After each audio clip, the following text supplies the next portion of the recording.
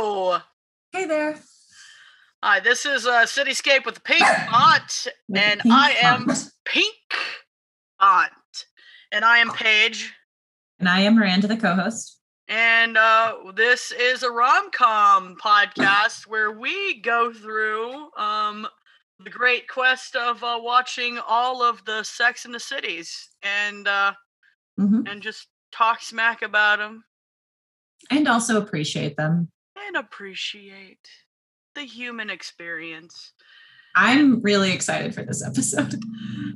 There was a lot. I have to say that episode 8, I actually had some like guffaw laughing, which which is rare for the past 7 episodes. I've just watched them all, seeing the humor in it and being like, that's thought provoking. Tee straight up guffawing because it's random. Yep. So this episode 8, is called Three's a Crowd. And as the name implies, it's about threesomes. Charlotte is dating a new boyfriend who is perfect in every way, perfect match. And he suggests that they have a threesome. He first asks what her fantasies are. And of course, like the setup is like, he doesn't really give a shit what her fantasies are. He just wants to share what his is. And that is to have a threesome with her and another woman. And so it starts up like, that's really like the start of the episode. And it really guides the entire plot. It's what Carrie is writing about and researching. Apparently, like threesomes are the new exciting thing in the world, the sexual world. And at this time, everyone's trying to have a threesome. And Miranda, the character, gets really hurt and really has to explore her feelings in therapy through the episode because none of the group says that they would want her in a threesome. And what's the other subplot? Oh, and then Carrie is like, gets fixated on Big's like ex-wife, Barbara. Oh, because Big and Barbara had a threesome at some point in their marriage.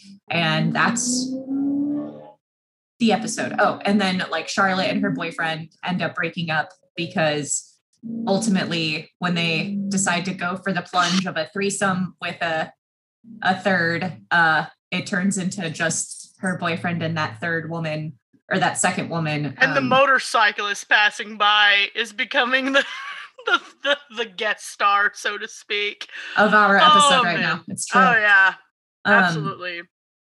Anyway, so Charlotte walks out of that attempted threesome, and that's the end. That takes us to where we are at. Yeah. I put my first note. Oh wow, that he's a tenacious buster, isn't he? Is he gone? Not yet. I'm gonna mute myself until you talk. Cool.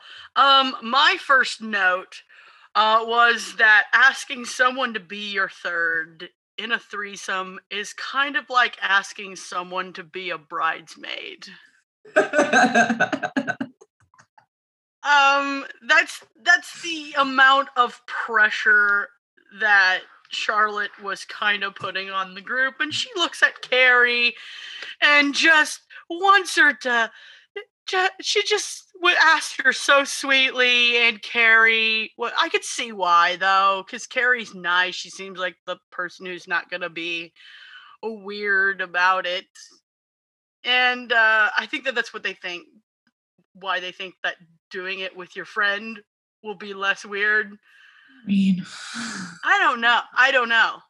I'm with Samantha on the idea that like it needs to be a guest star. Like it's better to be the guest star than to be in the couple of the threesome.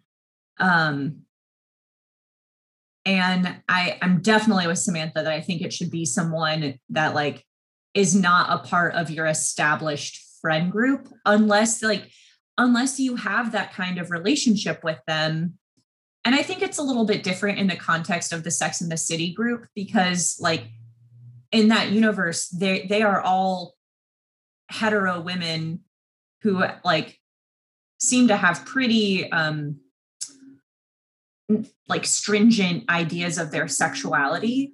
And I think that like that's something, I think that's where the show fails sometimes, at least overall, is like how fluid sexuality I think can really be.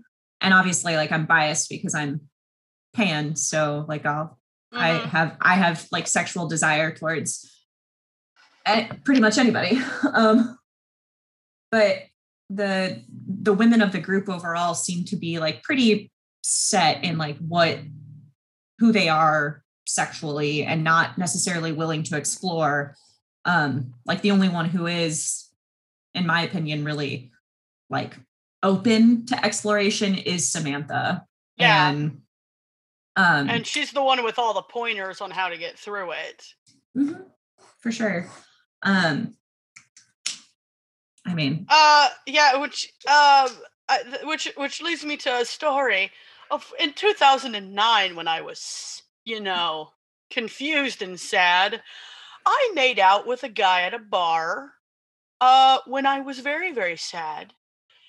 And he asked if his girlfriend could watch, and I was not intrigued. So that's I was not a third there, but the request to be a guest star was on the table, and I walked away because I was like, "What? Why do you want to watch me?" And then I was like, "I'm just not in the mood for this," and then I left the bar. Fair. I think some people are sort of voyeuristic. Oh yeah, and there's nothing wrong with that, but like I think in that point of view, or that frame of mind where I was at, like, was really not a healthy frame of mind. So it's also well that I was like very aware of that. Yeah. I've been asked to be the guest a few times. And did it feel like you were asking to be? Did it feel like you were being a bridesmaid? I mean, it depends on who was asking. I've had the proposition of, oh, so you like women and men. Do you want to sleep with my girlfriend? And something similar of like, my girlfriend like also like is just kind of curious. Would you like be into sleeping with her? And like I would just watch, and I had to be very like, that's so kind, but I'm not into that. Like I'm not something to like, I'm not an experimental toy for someone's sexuality. And then, like in the recent world of my life, I was invited to a couple's experience with two amazing women and was way more into that. Yes. I don't know why I started talking like Foghorn Leghorn right now. I liked it. Yes. Anyway, that kind of ties into one of my notes where like I kind of said, I didn't really, I vacillate between like, I don't know if I would ever be interested in a threesome with a committed partner and a guest star, like my committed partner.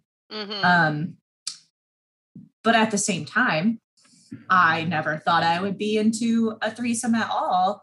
And then apparently I was. So what I'm saying here is that there's just always opportunities to explore. And if something feels right, being willing to engage in that and see how it goes. And then if something doesn't feel right, it's excellent to have open communication yet again and say, no, this doesn't feel right. And I am not interested in this, but thank you so much. Yes. And then leave the bar. Exactly. And then go home.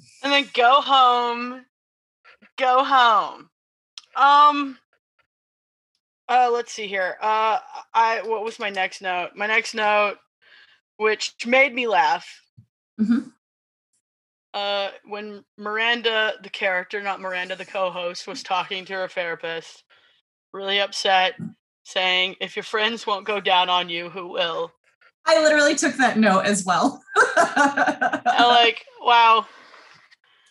And then I started making a mental list of like, which one of my friends would I ask to be in my hypothetical threesome with? And the I'm so nervous. No, I'm nervous because I'm going to say that like my list wasn't long because I'm like, I don't even know. Because then I got in my head about it. I'm like, okay, okay, what's going to be weird if I ask them to do it? Well, so what the hell? Like, why am I out of all people thinking of a hypothetical threesome? And then why? It's an interesting thought experiment. Like why are you afraid to ask your friends to be in a threesome with you? It's not for everyone, and that's okay. Actually, you know what I'm thinking about? Tell me. My friend, I will. My friend Frankie, who is an improv comedian, I was like, what if we just? This is a nice improv game. Like name like if threesomes were your long form improv troupe, who would you want on your team? And then then we go from there. I'm not going to name any names, but I'm sure, like off mic, you and I will probably we'll probably creating a roster right now in our head. Absolutely. No, but honestly though, I do circle back to like this idea of like I think I've said it before, but I generally like don't. I don't want to sleep with my friends. I mean, sure that I can acknowledge like they are sexually attractive and like there's sexual appeal there, but like it's already complicated when like we've acknowledged like how incestuous the theater community kind of is. Oh yeah. Like, it's challenging enough to find someone that you haven't like made out with or fooled around with or had some sort of like challenging emotional connection with. There's just a lot. There's a lot going into. Speaking of theater, okay. Yes. The interviews, the side interviews, asking other people about threesomes or what they think of, or when they're looking for their third, the tourist attraction chick made me laugh. She said, I'm into museums, blowjobs, theater, and golden showers. Yeah. And I do not know why that made me laugh because it was just, and then I asked another question, and it's very interesting that I should ask this question after the blowjob episode. Yeah, hit me with it. Would you blow someone for a Hamilton front row tickets? That was literally what I asked myself.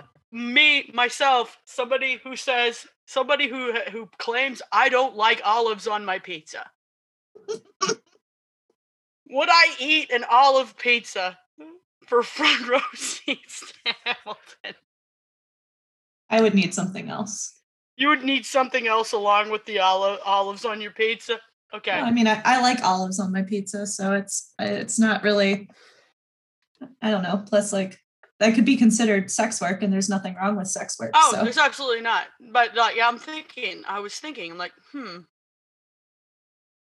I'm just saying, I don't know if front row tickets to Hamilton would be like, this is too open. I need more parameters. Like, who am I giving a blowjob to? Oh, that's the thing is that, and who's in the cast of Hamilton?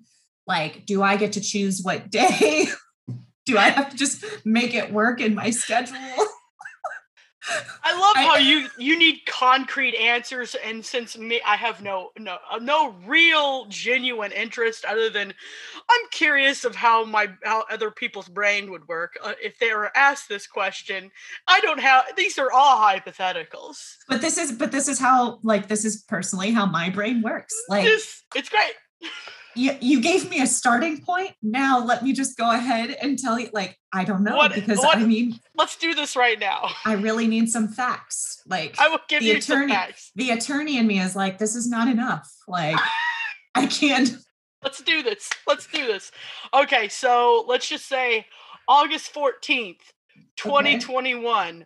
Okay. I have one front row ticket to Hamilton. Okay. And it belongs to the ghost of Bing Crosby. I have to give a blowjob to the ghost of Bing. I don't know. I literally, you want to know how I got here? I'll show you how I got here. I'm on Zoom right now, and I'm holding up a DVD of Holiday Inn and White Christmas. And that's how I was just like, name any name, the ghost of Bing Crosby. He just happened to be in eyesight. So, I mean, it's the fellatio would be fairly easy because I'm assuming he wouldn't be like a corpulent presence. So yes. Okay. This episode just went off the rails. So okay, so you'll do it. Sure. He can sing to me. Moving on. Back to the task at hand. The episode about threesomes. So I put a note halfway through where, like, I said that, like, this is really, I think, just where communication again is just vital. I think that that's really the lesson to take away from Sex and the City all the time, is that we're not perfect, right? Like, I'm absolutely not perfect when it comes to my communication style or how I say things, when I say things. But what I'm learning and what I see when I watch these episodes is like, you have to have these conversations with your partner, like, and with yourself too. Like, you kind of really have to, like, explore what are my boundaries and what am I comfortable with? What are my expectations and wants? And how do I communicate those effectively with this person that I'm trying to build a relationship with, or that I have an established relationship with? And I think that, like, it evolves, right? And, like, what we think and what we feel and what we want from our committed or not so committed relationships with other people, like, it's okay to let those things evolve and change over time. Like, it doesn't have to be this, like, this stagnant thing. But you have to be able to communicate that with that person. And that involves trust. And that involves, like, being able to be vulnerable with them, right? Like, being able to, again, trust that, like, if I take this to my partner, if I take this to this person, they're going to give me the benefit and the grace of listening to what I have to say and trying to meet me in the middle of where we're at. So that was a long ramble. Oh, it's fine. It was of substance. It wasn't any of my bullshit. I like your bullshit. That's bullshit. Why we do this. Your Speaking of bullshit, tell me. That children's book pitch was a bunch of bullshit. Oh, God. So Carrie goes into Mr. Big's ex-wife's publication office and pitches her a book, and then realizes, oh, she publishes children's books. So she pitches this book about, it was a magical, was this thing human, or was it an animal or sorts? This magical person who smokes. So basically a children's book that promotes smoking, because she had to think of it off the cuff and bad improv. But it was the former Mrs. Big fell for it and thought it was a fantastic idea. And so a business venture is potentially pursued just because Carrie was desperately curious. It'll get you every time, that desperate curiosity. I've done some crazy ass shit just out of curiosity. I've definitely like been that person that no, it's embarrassing. Like it's hard being a desperately curious person. Double-edged sword. But you've never pitched a real shitty children's book. I would never. I wouldn't. No, I have not. He probably just got like 3 or 4 children's book pitches in the bag just in case. The next time I start falling in love with a man with an ex-wife and she's in publication, I'm going to have those in my back pocket. Yeah. Yeah. I did that part of the plot, though. It led me to my next note, which is the quote where Carrie says, even if you're the only person in the bed, someone has always been there before you. And that, like, you got to be good with it. Everybody has a past. Right. And that is the real, like, that's the meat and potatoes of it, right? Like like it is hard, I think, sometimes to reconcile that as we get older and as we are looking for this person who we hope to build a life with, sometimes it is hard to like really come to terms with the fact that you're not the first love. You're not the first set of lips. You're not the first body. You're not the first soul. You're not the first in this person's life, but that doesn't diminish. It doesn't diminish the connection you have with that person. Mm-hmm. And them loving someone before you doesn't or shouldn't hopefully have that bearing on your current relationship with them. Mm-hmm. Although sometimes I will say that there are indicators, perhaps red flags, where it seems like despite that relationship being over, it's not over because that person might be very present still in the world of your current partner, whether it be through photos or newspaper clippings or whatever, or any sort of memories that are chosen to keep. I mean, I just think they belong in that shoebox, I guess. Oh yeah, definitely. My next note, tell me, is when Carrie becomes friends with Mr. Big's ex-wife, and then I put a subnote.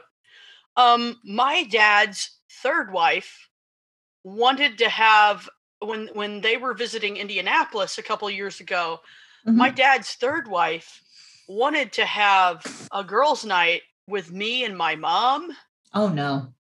And it drove my dad nuts. And like, I was actually, the funny thing depends on the relationship.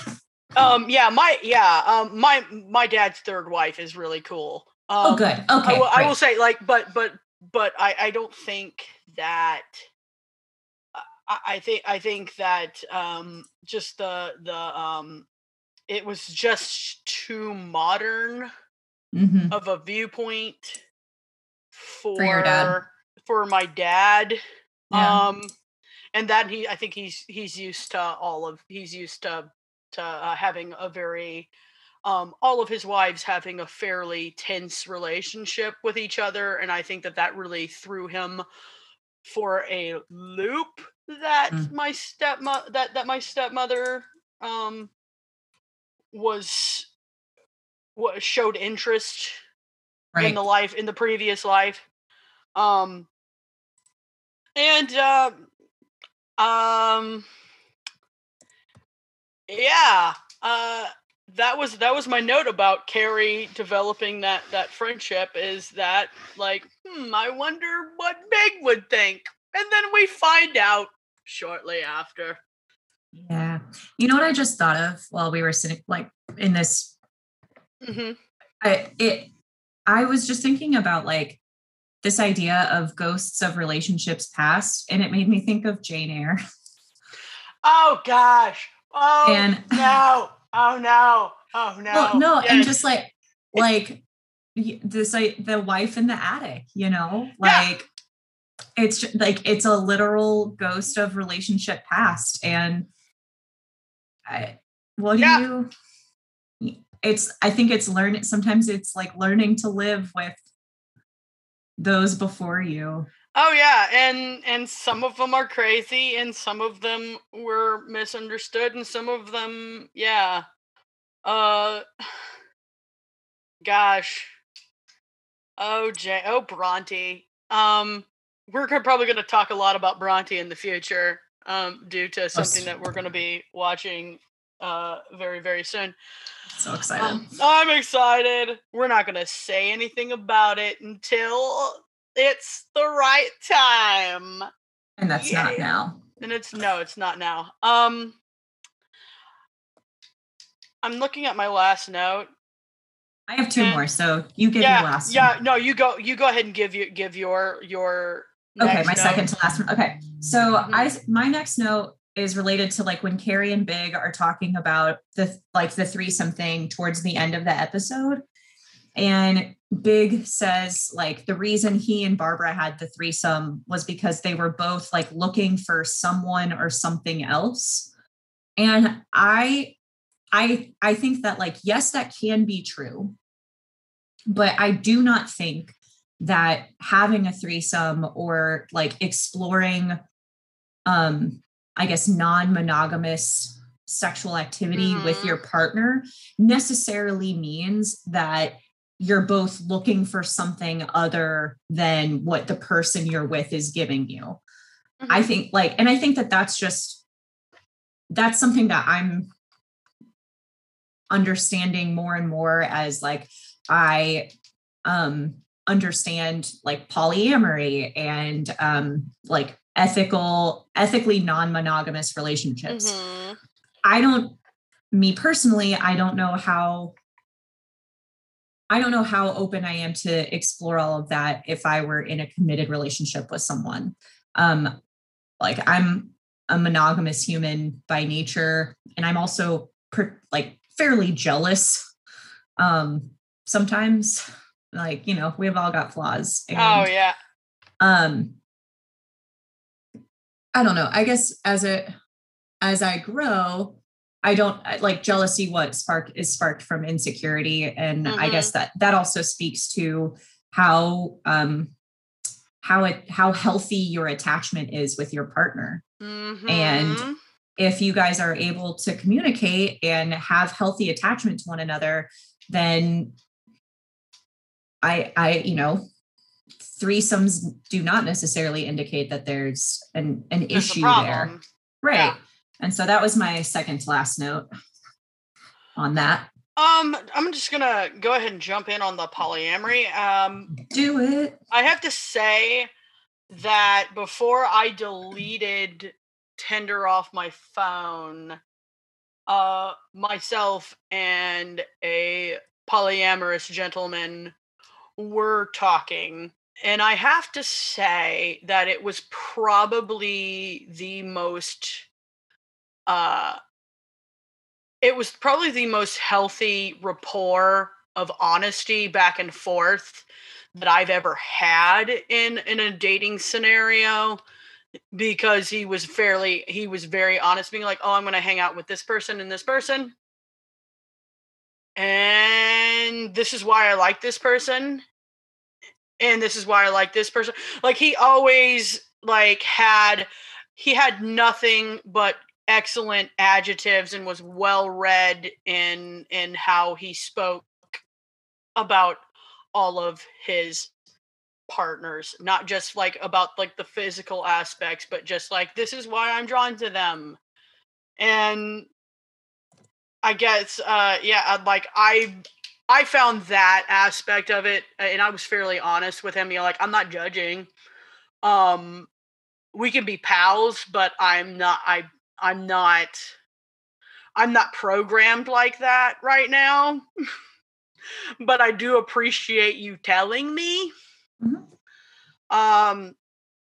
Yeah, and he and I still chat and stuff. So it was a fairly healthy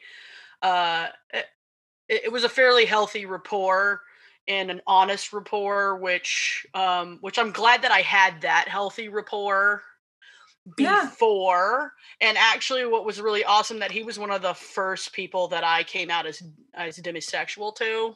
And he was like super supportive, and he's like, oh, that's awesome. That's awesome that you can feel that way towards people and not need the other stuff. So like that, I was really surprised. It was a really empathetic like conversation that I was really surprised.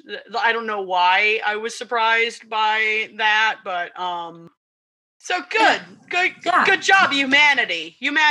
Be into what you're into as long as you're not hurting anybody. Absolutely. And I think like what you're saying, like ultimately what makes it healthy is being able to talk about it and be upfront, and there's no judgment. There's no, it's not necessarily personal in that it's nothing against you or it's nothing against that person. It's just being honest about what your needs and wants and, again, your boundaries are. Oh, yeah. Like, and no relationship will be successful if you're not able to have honest conversations with each other. But I think that can be doubly true for anything that involves multiple people. Mm-hmm. Because if you're not able to be honest with yourself and with whomever is all engaged, someone is going to get hurt. Oh, yeah. My last note says intimacy, always intimacy, in regards to Carrie's last little line about how intimacy is always the bitch. Like, you know, it's easy to think about a threesome physically, but it's the intimacy that's always like challenging. And oh, yeah, I agree. Absolutely. I mean, I love intimacy. I am absolutely always welcoming really like intimate conversation in terms of like, tell me your like deepest, darkest parts of you, which never really goes well. Oh, I'm always curious, but I always wait for the right moment to ask, and I always ask in an unthreatening way. What's an unthreatening way to ask someone to share the darkest parts of themselves? Okay, so hypotheticals. Okay, let's just say I do love a hypothetical. Oh, Miranda. A butterfly, when I was 5 years old, a butterfly landed on my finger, and it had like this real prickly thing. And I was afraid of butterflies right up to the age of 15. Did something weird like that ever happen to you?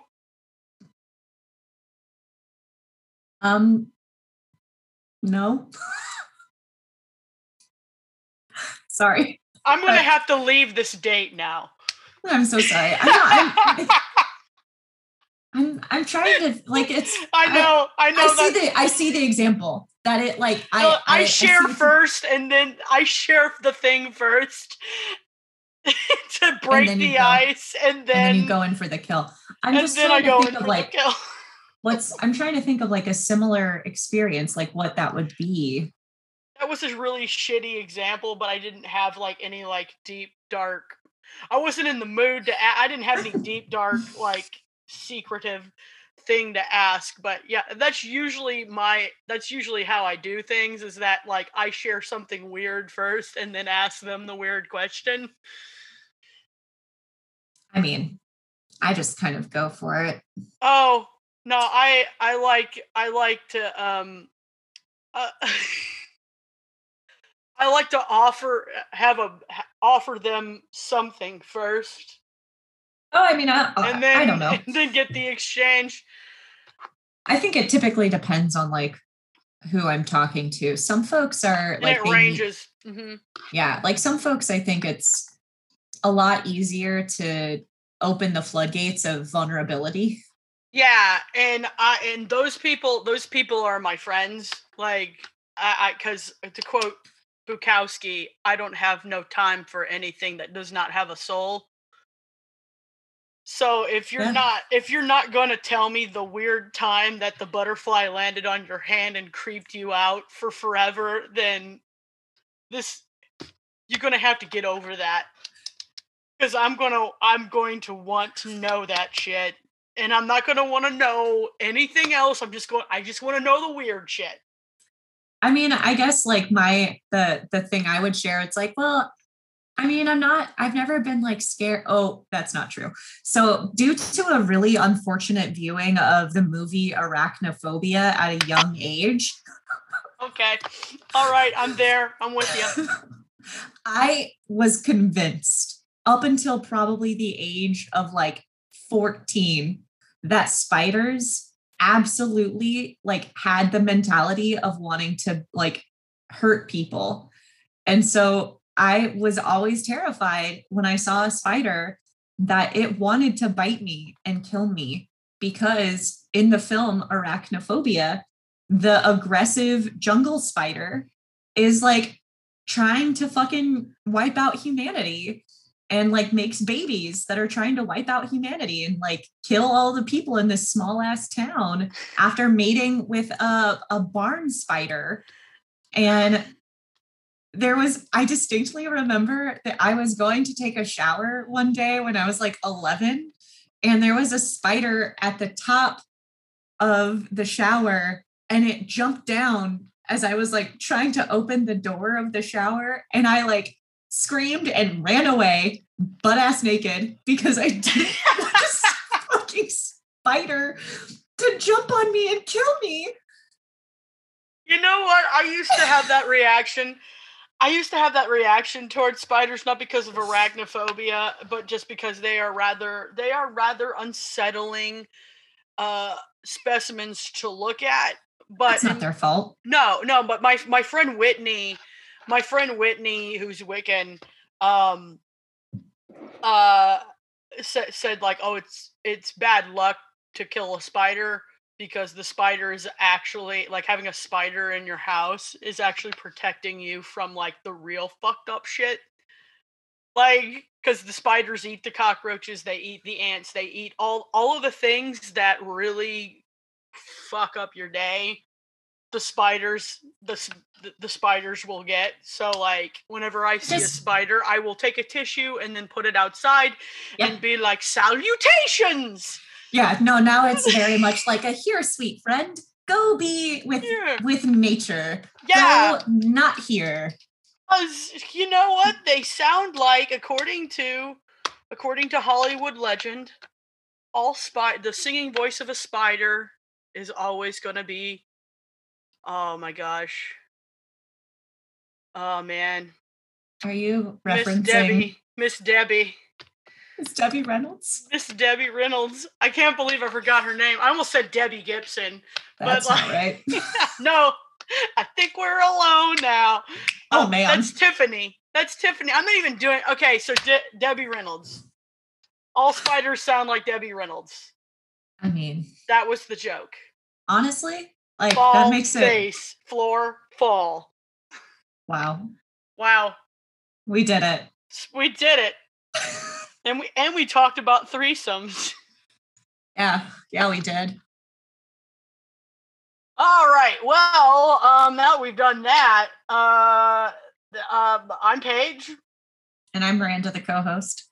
And yeah, I can be contacted and stalked upon on Twitter and Instagram at Paige Liz Scott. And I'm only on Twitter at Miranda and Paige.